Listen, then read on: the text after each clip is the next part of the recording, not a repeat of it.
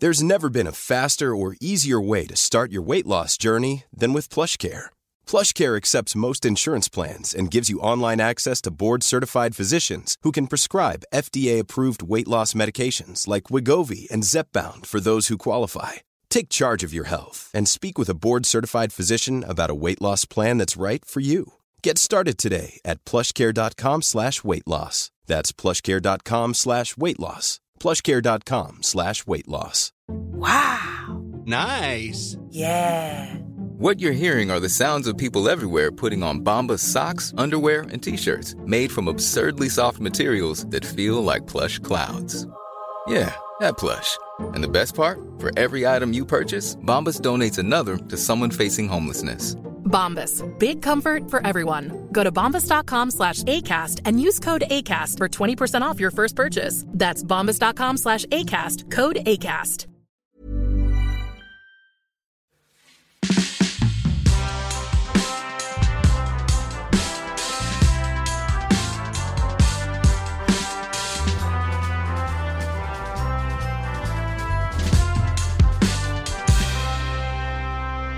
Till vardags känner vi honom som ordförande för Socialdemokraternas ungdomsförbund SSU. En post han har haft sedan augusti 2015.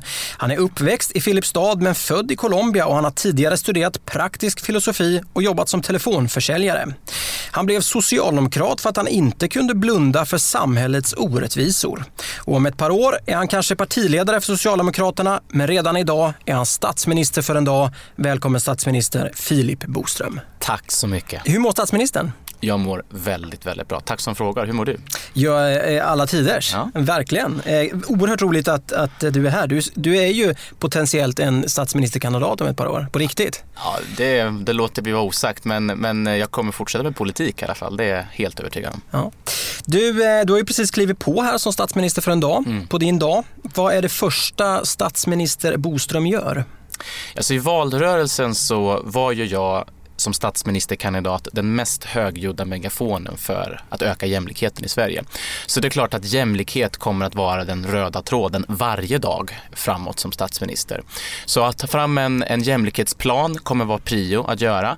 Men jag lovade också i valrörelsen att jag kommer inte göra det här åt väljarna, utan jag kommer göra det här med väljarna. Och därför så kommer jag på vårt första regeringssammanträde att samla regeringen och åka ut i landet för att träffa väljarna och medborgarna igen för att diskutera, men hur ska vi nu se till att öka jämlikheten nationellt, regionalt och lokalt? För jag tror nämligen att de bästa lösningarna, de sitter inte vi politiker inne på.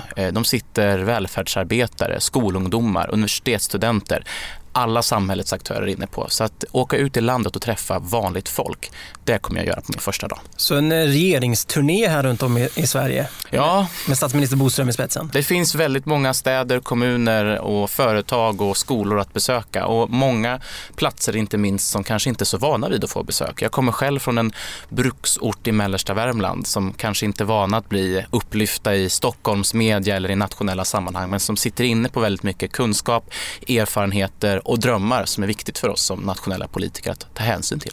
Stefan Löfven bojkottade eller valde bort Almedalen för att just åka på sån här turné i somras. Det är någonting liknande vi ser statsminister Boström göra alltså? Ja, inte bara en gång per år utan faktiskt få ut det mer i landet. Jag tror att väldigt många människor upplever ett glapp. Å ena sidan mellan det vi politiker på nationell nivå säger i våra första majtal om man är socialdemokrat eller i tv-debatter eller i valmanifest. Å andra sidan den verklighet som många människor upplever där de här fina politiska orden och visionerna inte riktigt syns i vardagen. Och som statsminister så blir det ju min viktigaste uppgift att se till att täppa igen det där glappet så det vi säger och den verklighet människor upplever faktiskt hänger ihop. Du nämnde ju att du skulle ta fram en jämlikhetsplan. Vad kan vi konkretisera det? Vad kommer den innehålla mer konkret? Ja, jag som statsminister tycker jag att det är viktigt att kunna blicka längre och tänka större. Ofta så är vi duktiga på att antingen vara så superutopiska och prata om det jämlika, klasslösa, fria samhället liksom. Nästan så det är svårt att nudda vid. Eller så är vi nere i syltburken och bara pratar, staplar diagram och liksom någon reform hit och dit. Och jag tror att många människor drömmer om någonting däremellan, alltså mellan vision och verklighet. Så att i valrörelsen så pratade jag som statsminister och vårt regeringsalternativ om ett jämlikhetslöfte för Sverige. som innebär att vi inom en generation ska utradera klyftorna i skolan, på arbets- och bostadsmarknaden. Vi vet ju att Sverige är ett av världens bästa länder, men fortfarande är det väldigt många som inte har chans och möjlighet och känner framtidstro. Därför att man inte har helt enkelt de praktiska förutsättningarna att utveckla sig och sitt liv. Och genom att sätta sånt löfte som sträcker sig lite längre än en budgetperiod men som inte är 100 år bort, så vill vi visa Sveriges unga att framtiden faktiskt är värd att längta till. Så ett jämlikhetslöfte som innebär att man utraderar klyftorna i skolan, på arbetsmarknaden, på bostadsmarknaden inom en generation. Dit ska vi gå. Det är 10-15 år då? Ja, 20 år. 20 okay. Jag har några år på mig. Och det innebär ju att det här kommer ju inte ske via ett beslut i regeringen. Det kommer inte ske med en budget. Det kommer ske steg för steg, reform för reform, seger för seger. Precis på det sätt som vi har byggt det här fantastiska landet tidigare. Så ska vi fortsätta bygga. Men vi ska sätta en tidsram, vi ska sätta en offensiv ambition. Så svenska folket vet att om jag då, Filip Bodström, får fortsätta att vara statsminister, ja, då kommer vi beta av de här viktiga reformerna och för att bryta de här orättvisorna som vi ser för att nå ett jämlikt samhälle senast inom en generation. Den här visionen, pratar 20-årsplan då som det här blir. Varför hör man det så sällan i politiken då, tror du? Jag tror att väldigt många politiker känner sig jagade att leverera på en gång. Vi lever i ett sånt klimat. Ta media som inte minst är pådrivande, men jag tror också vi själva som politiker ibland skapar orimliga förväntningar och kanske löften som är svåra i praktiken att genomföra. Det går inte att bygga och förändra ett helt samhälle på 4 år eller med en budget som sagt, utan det krävs mer långsiktighet och då krävs det politiker som vågar tänka långsiktigt, ha is i magen. Och därför så skulle jag väl vilja ha politiker som vågar, som sagt, tänka större, blicka lite längre, prata mer om varför och inte bara direkt handla i därför. Jag skulle liksom, som statsminister vilja prata mer om värderingar, människors oro, människors drömmar, så att man får tillbaka den nerven och känslan som jag tror att väldigt många människor saknar idag av dagens politiker. Om vi skulle prata mer om det, då skulle vi ha tid också att kunna blicka längre och inte känna oss så stressade att leverera lösningar på en gång. Och varför är det ingen politiker som vågar göra det, tror du då? Nej, men jag tror som sagt att många känner sig stressade att leverera saker i nästa budget. Många vill ju bli omvalda såklart. Men vi behöver politiker som vågar säga att jag kommer, om jag får fortsätta förtroendet, att leverera det här. Men vissa saker kommer att ta tid. Det är klart vi kan satsa pengar på skolan, vi kan se till att fler unga kommer i jobb. Vissa saker tar inte jättelång tid. Men ska man förändra ett samhälle i grunden, ska man öka jämlikheten för alla, ja då krävs det mer än ett par år. Du, om vi ska bli ännu mer konkreta då, hur minskar vi klyftorna? I skola, på arbetsmarknad och i vården då? Ja. Det var de 3 du nämnde. Ja, men det, och du kommer märka det sen när jag presenterar min regeringskonstellation. Men jag tror ju att skolan framförallt är den kanske enskilt viktigaste pusselbiten för att öka ett jämlikt samhälle. Man brukar ju säga att framtidens tillväxt börjar med barnens uppväxt, och så är det i någon mening. Klassklyftorna cementeras idag redan i tidig ålder och det blir allt viktigare var du kommer ifrån, hur du ser ut och vad dina föräldrar har för tjocklek på plånboken för dina möjligheter att lyckas i skolan. Så att skapa en jämlik kunskapsskola i världsklass där alla barn, inte bara några, utan alla får samma jämlika förutsättningar att lyckas, att utvecklas, att pushas. Det kommer vara den absolut viktigaste uppgiften i det här jämlikhetslöftet. Den andra delen handlar ju om att både skapa fler jobb såklart. Jobb är grunden för det samhälle vi vill bygga. Men också skapa trygga jobb. Vi vet ju, och jag som statsminister vet ju, att över hälften av alla de jobb som unga har, 50%, är otrygga. Otrygga anställningar, vilket innebär att man kanske får ett jobb, man kanske sliter ut sig, ändå inte känner frihet för man kan inte spara ihop de där pengarna som krävs för att kunna resa eller flytta. Och därför så kommer den här regeringen inte bara fokusera på, som sagt, att skapa fler jobb, utan också trygga jobb med schyssta anställningar och rimliga förutsättningar att kunna planera sitt liv och sin framtid. Mm. Då, om vi tittar framåt då, visionen för Sverige, statsminister Bodströms vision, hur ser den ut? Jag vill se ett Sverige som vågar blicka längre och tänka större. Jag vill driva en politik lokalt, regionalt och nationellt som gör framtiden värd att längta till för alla barn och unga i Sverige. Hur gör vi det då? Ja, jämlikhetslöftet har jag nämnt innan. Det är en viktig pusselbit såklart i det här. Men sen så handlar det om att driva som sagt en politik som tar fokus på den oro och de drömmar som människor har. Jag är ganska allergisk mot politiker som talar om människor istället för med människor. Och jag tycker att det är dags för politiker att faktiskt, som jag sa, åka ut i landet, prata med människor på riktigt. Och därför har jag sagt att vår regering, det ska vara verklighetssynens regering. Vi ska inte ducka eller blunda för orättvisorna, utan vi ska ta tag i dem, vi ska se dem och vi ska hantera dem var än de dyker upp och hur de än ser ut. Jag tror att det är någonting som efterfrågas bland svenska folket. Politiker som faktiskt vågar se verkligheten som den är och som också vågar ta tag i utmaningarna på riktigt och inte bara snackar utan faktiskt gör. Du är ju själv från Filipstad, en arbetarort, sa du, från mellersta, djupaste Värmland kanske man ska säga. Landsbygden är ju för många en viktig fråga. Hur ska vi få med landsbygden på tåget? Nej, men det är lättare sagt än gjort, men jag tror att en utmaning, jag tror jag nämnde inledningsvis, är också glappet. Alltså glappet mellan det vi säger här i Stockholm och den verklighet som många ute i bruksorten där jag kommer ifrån upplever. Och då handlar det om att se att ska vi bygga ett jämlikt samhälle, ja då ska vi inte bara fördela våra resurser bättre och mer rättvist mellan fattig och rik, utan också mellan storstad och land. Vi vet att landsbygden idag bidrar väldigt mycket till svensk välstånd, svensk tillväxt, som gör att vi kan investera väldigt många saker, men tyvärr så tas väldigt mycket resurser från landet, och jag menar på att det skulle behövas föras tillbaka en del resurser. Oavsett var man bor så ska man ju veta att man kan garanteras en bra skolgång för sina barn, en schysst välfärd som finns där när man behöver den, och jobb såklart man kan gå till varje dag. Och då krävs det en politik som omfördelar, som sagt, inte bara mellan fattig och rika personer utan också mellan storstad och landsbygd. Varför fastnar vi i Stockholmsdebatten då, i den politiska sfären? Jag tror att vi i Stockholm ofta fastnar i Stockholmsdebatten. Men jag kan garantera det att det finns väldigt mycket debatt, finns väldigt mycket diskussioner och förväntningar och drömmar runt omkring i hela Sverige. Och när jag som i min vanliga roll som SSU-ordförande och min nya roll här nu då, som statsminister reser runt, så märker jag att det finns väldigt, väldigt mycket mer angelägna saker att ta tag i från politiken än bara det som diskuteras på Södermalm i Stockholm. Nämn en. Ja, men det är ju att se till att välfärden faktiskt finns och funkar på riktigt. Vi har ju idag ett system där vi säger från politikens sida att man ska kunna leva i hela Sverige. Hela Sverige ska leva, säger vi. Samtidigt som väldigt många i Sverige upplever att det där inte går. Det stämmer inte överens med vardagen. Därför Arbetsförmedlingen lägger ner, därför att företagen flyttar ut, därför att matbutiken kanske hotar med nedläggning. Och ska man kunna bo och leva i hela Sverige och känna framtidshopp oavsett var, ja, men då måste vi från politikens håll se att det finns tillräckligt med resurser, tillräckligt med bra verktyg för att välfärden, för att skolan, för att arbetsplatserna också kan finnas kvar ute i hela landet. Hur kommer jag tillbaka? Hur gör vi det då? Ja, men jag tror att det väldigt mycket handlar om resurser. Vi har ju aldrig som samhälle varit rikare än vad vi är idag. Vi har mer pengar än någonsin. Vi har en urstark ekonomi. Vi har BNP-rekord. Vi har sysselsättningsrekord. Alltså, vi har väldigt många goda förutsättningar.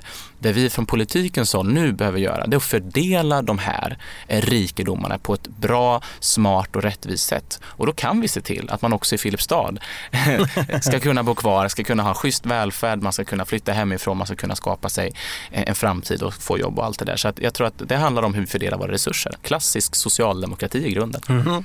Du, om vi tittar på hur vi ska få fram det här jämlikhetslöftet då, så behöver man ju ha sin regering. Vi har varit inne på den. Ja. Hur ser den ut? Ja, precis. Verklighetssynens regering som inte duckar för orättvisorna. Det är en regering som är jämställd, såklart. Men det är också en regering med väldigt många unga. Jag upplever att unga i dagens samhälle lite grann tas för given, ställs åt sidan, oftast kommer i andra hand. Och när man pratar om unga så pratar man just om unga och sällan med unga. Så därför har jag valt att bara lyfta in unga personer i min regering. Och jag vet att det finns väldigt mycket kraft i det unga civilsamhället i Sverige. Så de personer jag har plockat in i min regering, vi är totalt sett 6 personer, det är personer som är driftiga, kunniga och duktiga inom det unga civilsamhället. Och i tider av oro och osäkerhet i omvärlden så tänkte jag ska börja med att annonsa min utrikesminister. Håll i er nu, svenska folket. Håll i er nu. Ja. Då är det Rosaline Marbina som har bakgrund i Utrikespolitiska förbundet och LSU.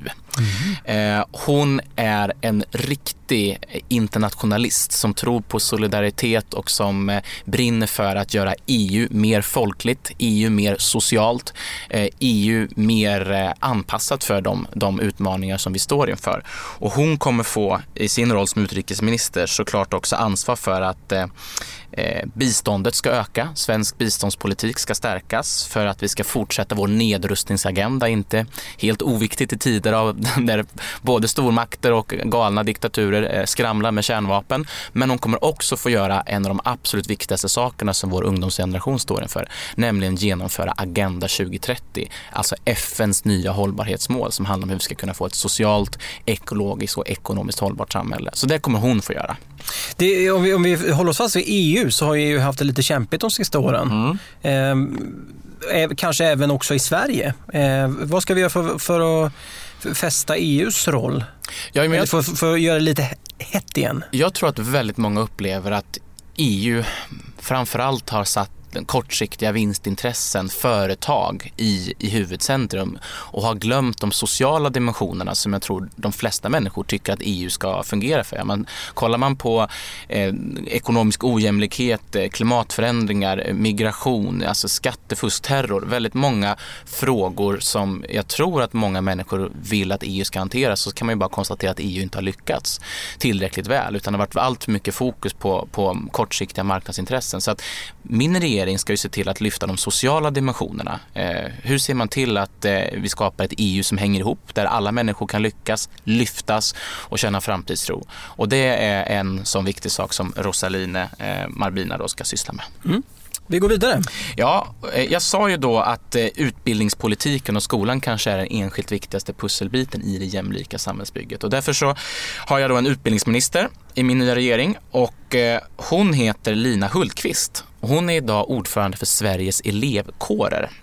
Och hon om någon står ju verkligen på elevernas sida, och det är ett perspektiv som jag saknar i en svensk utbildningspolitik. Man pratar väldigt mycket om lärarna, man pratar mycket om arbetsmarknadens behov, och inget av det där är fel, men man glömmer ofta de som är huvudpersonerna, tycker jag, nämligen eleverna.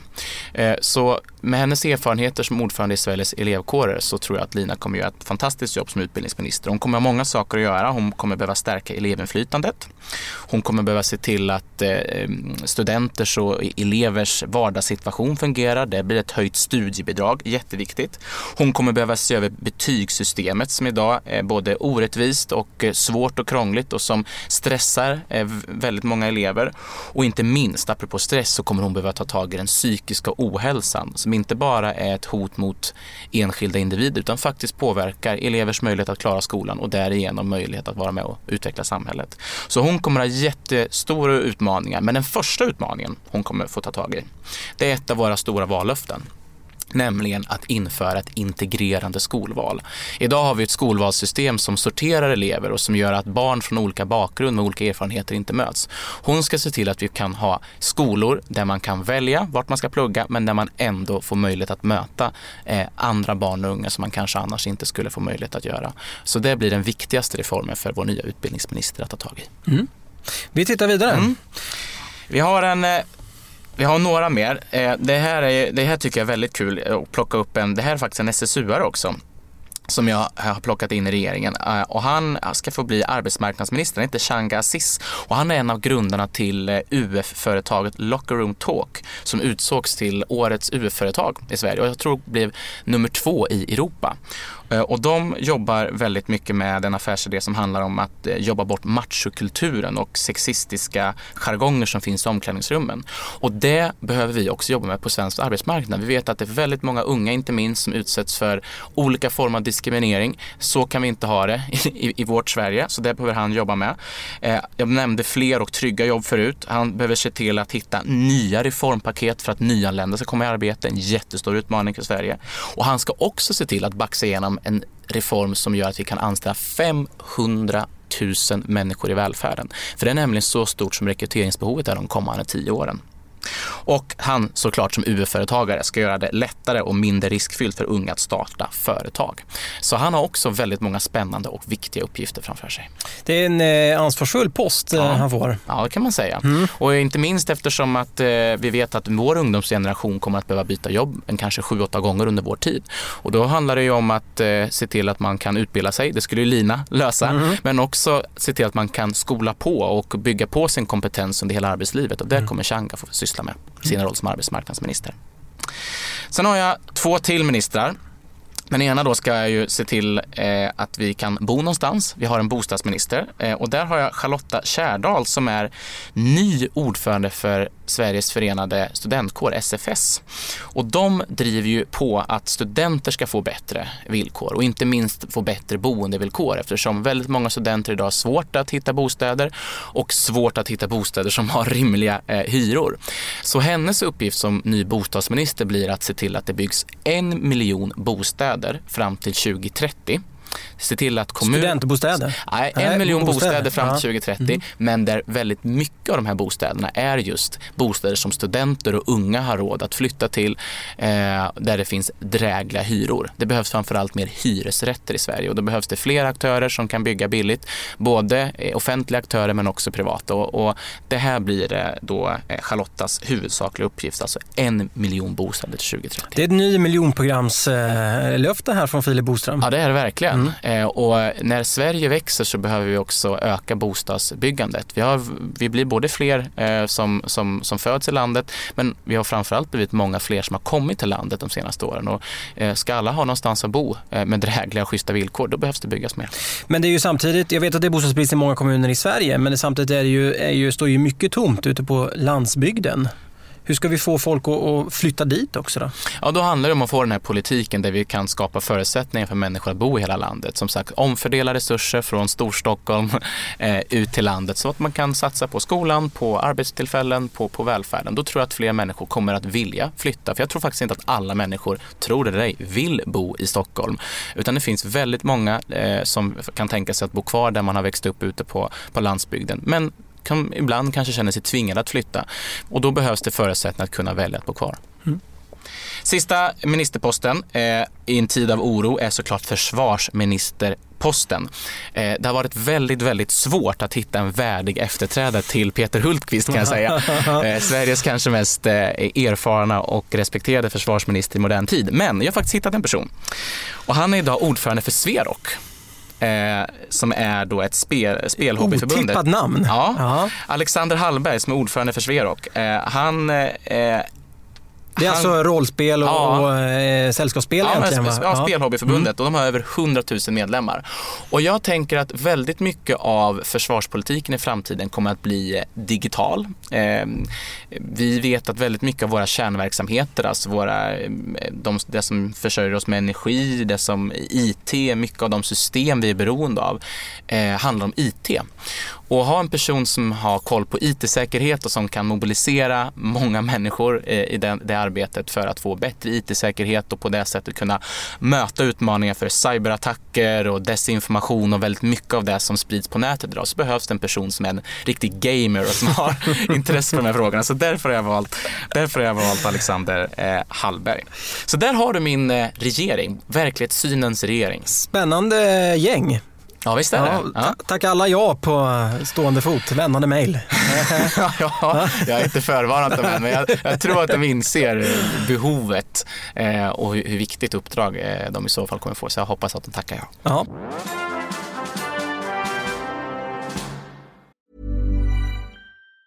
Planning for your next trip? Elevate your travel style with Quince. Quince has all the jet-setting essentials you'll want for your next getaway, like European linen, premium luggage options, buttery soft Italian leather bags, and so much more. And it's all priced at 50 to 80% less than similar brands. Plus, Quince only works with factories that use safe and ethical manufacturing practices. Pack your bags with high-quality essentials you'll be wearing for vacations to come with Quince. Go to quince.com/trip for free shipping and 365-day returns. Hi, I'm Daniel, founder of Pretty Litter. Did you know cats tend to hide symptoms of sickness and pain? I learned this the hard way after losing my cat, Gingy. So I created Pretty Litter, a health monitoring litter that helps detect early signs of illness by changing colors, saving you money and potentially your cat's life. Pretty Litter is veterinarian developed, and it's the easiest way to keep tabs on your fur baby's health right at home. Go to prettylitter.com and use code ACAST for 20% off your first order and a free cat toy. Terms and conditions apply. See site for details. Hey, it's Ryan Reynolds, and I'm here with Keith, co-star of my upcoming film, If, only in theaters May 17th. Do you want to tell people the big news?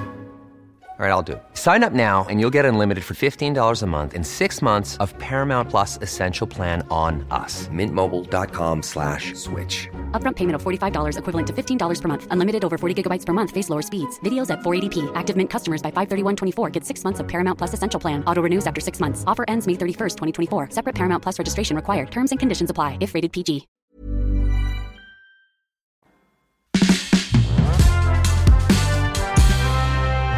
Nu ska vi fokusera på statsminister Boström igen. Vi leker med tanken att vi öronmärker 100 miljarder kronor från statsbudgeten. Du får göra precis vad du vill med pengarna. Ja, men då skulle jag nog välja att satsa huvuddelen på utbildning. Jag sa förut att en jämlik kunskapsskola i världsklass är ett av våra vallöften, och då måste man se till att oavsett om du växer upp i Filipstad eller på Östermalm eller i en förort, bruksort, oavsett var, så ska du få samma och jämlika möjligheter att lyckas och utvecklas. Om du anstränger dig i skolan så ska det löna sig. Och då behövs det mer pengar. Vi behöver anställa jättemånga lärare. Vi har en lärarkris. Vi behöver bygga ut massa nya skollokaler de kommande åren. Vi behöver se till att varje barn får möjlighet att läsa och lära sig i lugn och ro. Och som sagt, vi behöver se till att bryta segregationen så att barn kan mötas i skolan. Så att mycket av de här 100 miljarderna ska pumpas ut i utbildningssystemet. Vi behöver höjda lärarlöner också så att fler människor vill söka sig till läraryrket, stanna kvar i läraryrket och faktiskt också komma tillbaka till läraryrket. Så skolan kommer faktiskt vara någonting som jag vågar prioritera väldigt tydligt. Men sen också apropå där hur hela landet ska leva. Vi behöver se till att införa en välfärdsgaranti. Alltså, med mig som statsminister så ska man veta att välfärden kommer inte avvecklas, den ska utvecklas. Och det innebär att både skolan, vården, omsorgen ska få mer resurser. Det är det enskilt viktigaste för att se till att få ett land och ett samhälle som håller ihop.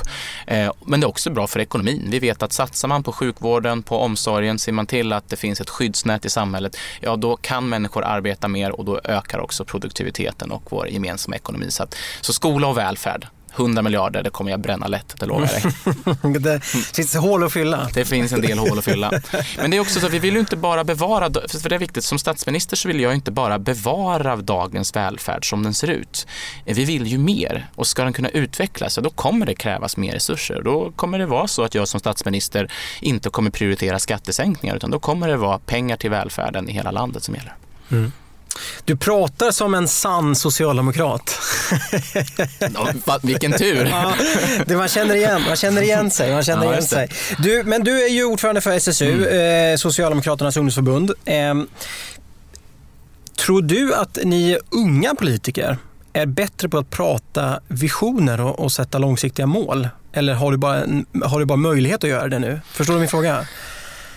Ja, jag hoppas det, för vi är ju inte bundna på samma sätt av lagar, regler, budgettak och juridik och allt annat som gör att politik tar tid och politik är svårt, och politik är både det man vill men också det man kan. Men vi från ungdomspolitiken har ju friare ramar på det sättet, och det är ju någonting som jag tycker att vi både ska och faktiskt lyckas ganska bra med att nyttja.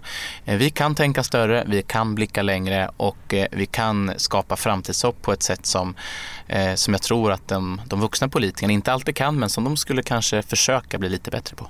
Tror du att det kommer med den nya generationens politiker förändras, eller stöps även du in i samma ok av budget och juridik? Det är klart att budget och juridik kommer fortsatt vara viktigt, men jag hoppas att vår generations politiker kan bli bättre på att prata just om värderingar, om drömmar, om människors oro som man verkligen känner, snarare än att bara prata om liksom, skattesatser hit eller dit eller diagram och allt det där tekniska som lite grann ibland flyter över människors intresse.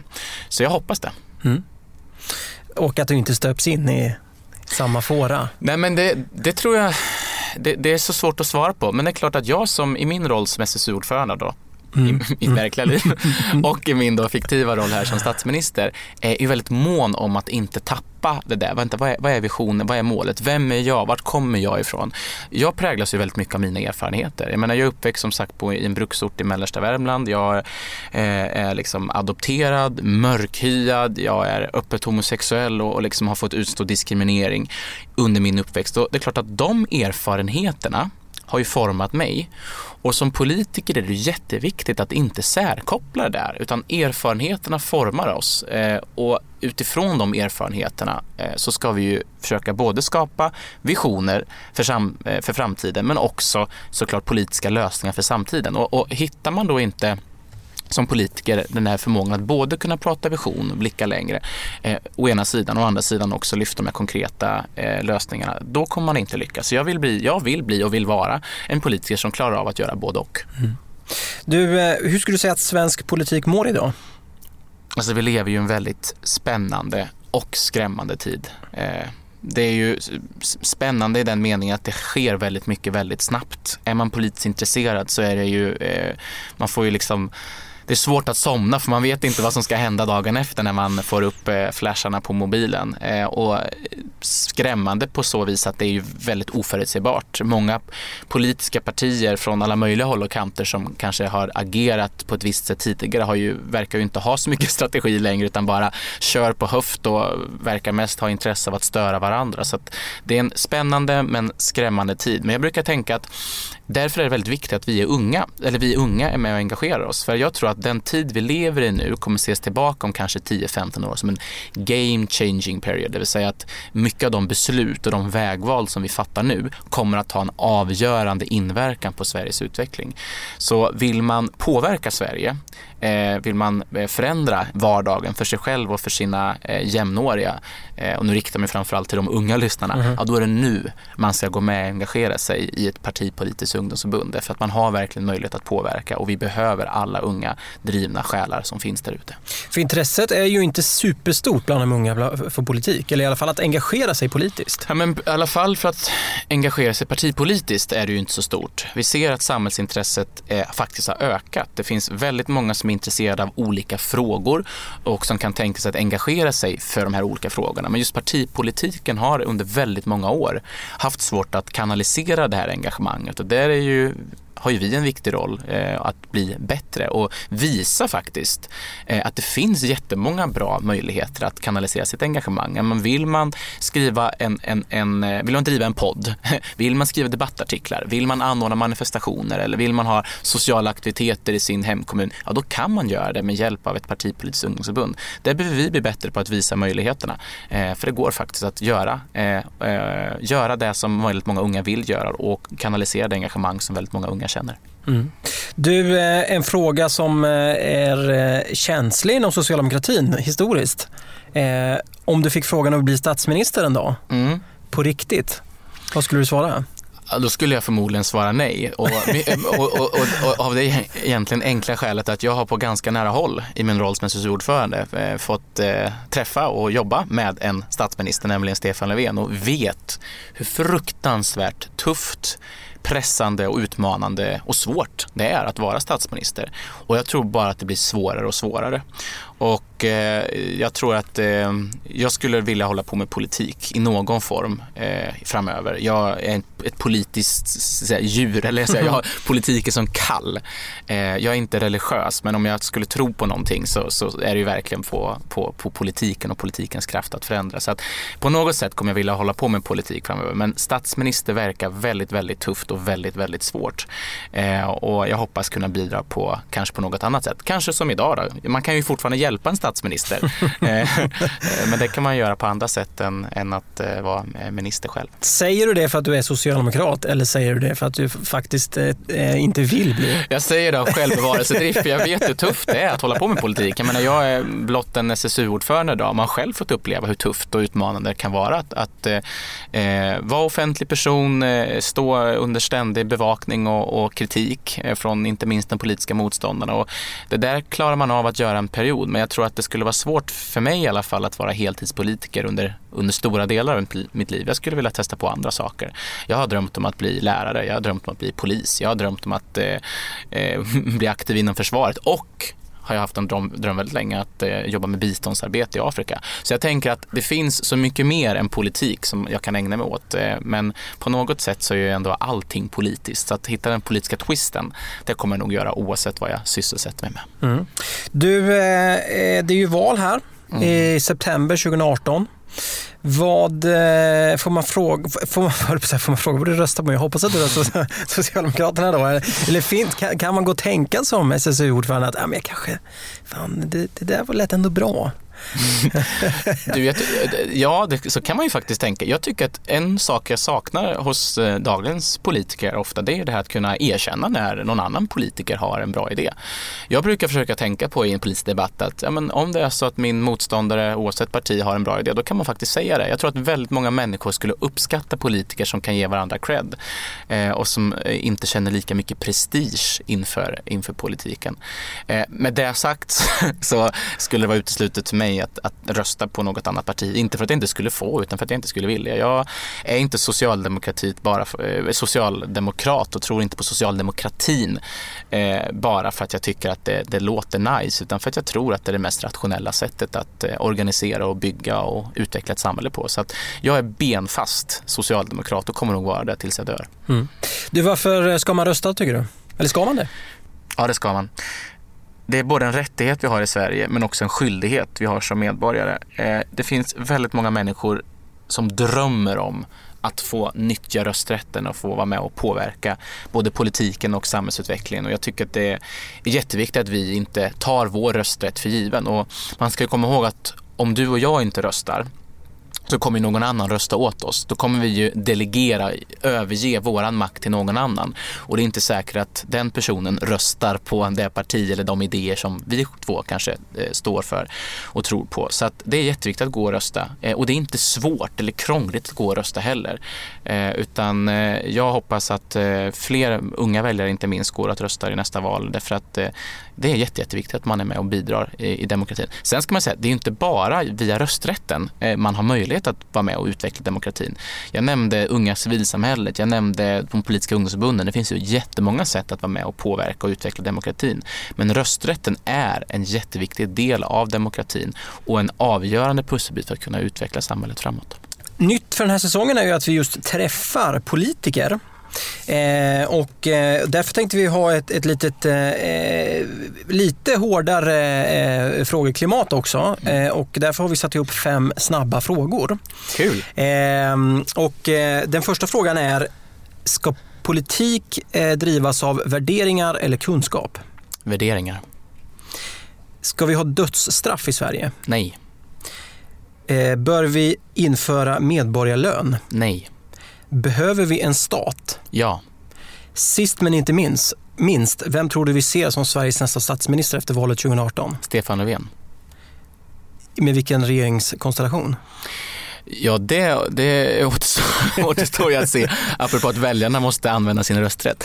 Men jag hoppas, det kan jag ärligt säga, att jag hoppas att vi får en bredare regeringskonstellation efter nästa val. Jag tror att de flesta inser, oavsett vad man tycker, att vi behöver en regering som har parlamentariska förutsättningar att kunna genomföra sin politik. Och jag, för min del som SSU-ordförande, utesluter egentligen bara Sverigedemokraterna och Moderaterna i den regeringskonstellationen. Men jag tycker att Stefan Löfven har alla anledning att se över om det finns andra partier man kan samarbeta med.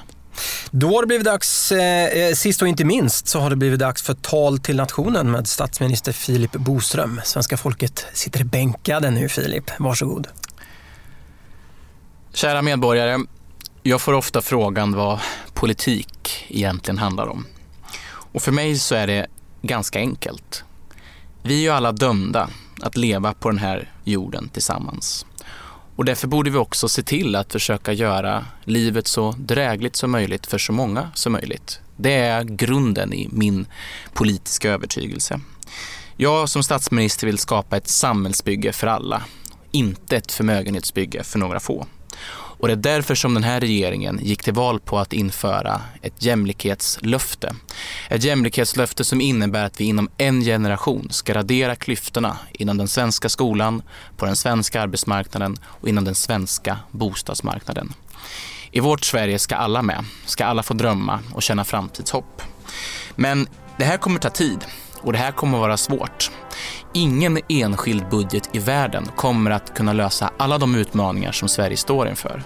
Men steg för steg, reform för reform, seger för seger kommer vi att hantera och lösa de utmaningar och den oro som väldigt många människor känner idag. Men den här regeringen kommer inte att göra det åt svenska folket. Vi kommer göra det med svenska folket. För varje generation människor behöver själva vara med och forma sin framtid och skriva sin historia. Nu är det dags för oss att göra det tillsammans. Statsminister Philip Boström, stort tack för att du tog dig tid. Tack så mycket. Tack för att du har lyssnat. Anders Nyberg heter jag och vi som har producerat den här podden, det är jag, Sofie Lundmark och Patrik Eriksson. Följ oss gärna på Instagram för det senaste om podden. Nästa vecka är vi tillbaka med en ny statsminister. Missa inte det. Ha en fin dag. Hi, I'm Daniel, founder of Pretty Litter. Cats and cat owners deserve better than any old-fashioned litter. That's why I teamed up with scientists and veterinarians to create Pretty Litter. Its innovative crystal formula has superior odor control and weighs up to 80% less than clay litter. Pretty Litter even monitors health by changing colors to help detect early signs of potential illness. It's the world's smartest kitty litter. Go to prettylitter.com and use code ACAST for 20% off your first order and a free cat toy. Terms and conditions apply. See site for details. Imagine the softest sheets you've ever felt. Now imagine them getting even softer over time. That's what you'll feel with Boll & Branch's organic cotton sheets. In a recent customer survey, 96% replied that Boll & Branch sheets get softer with every wash. Start getting your best night's sleep in these sheets that get softer and softer for years to come. Try their sheets with a 30-night guarantee. Plus, get 15% off your first order at bollandbranch.com. Code BUTTERY. Exclusions apply. See site for details.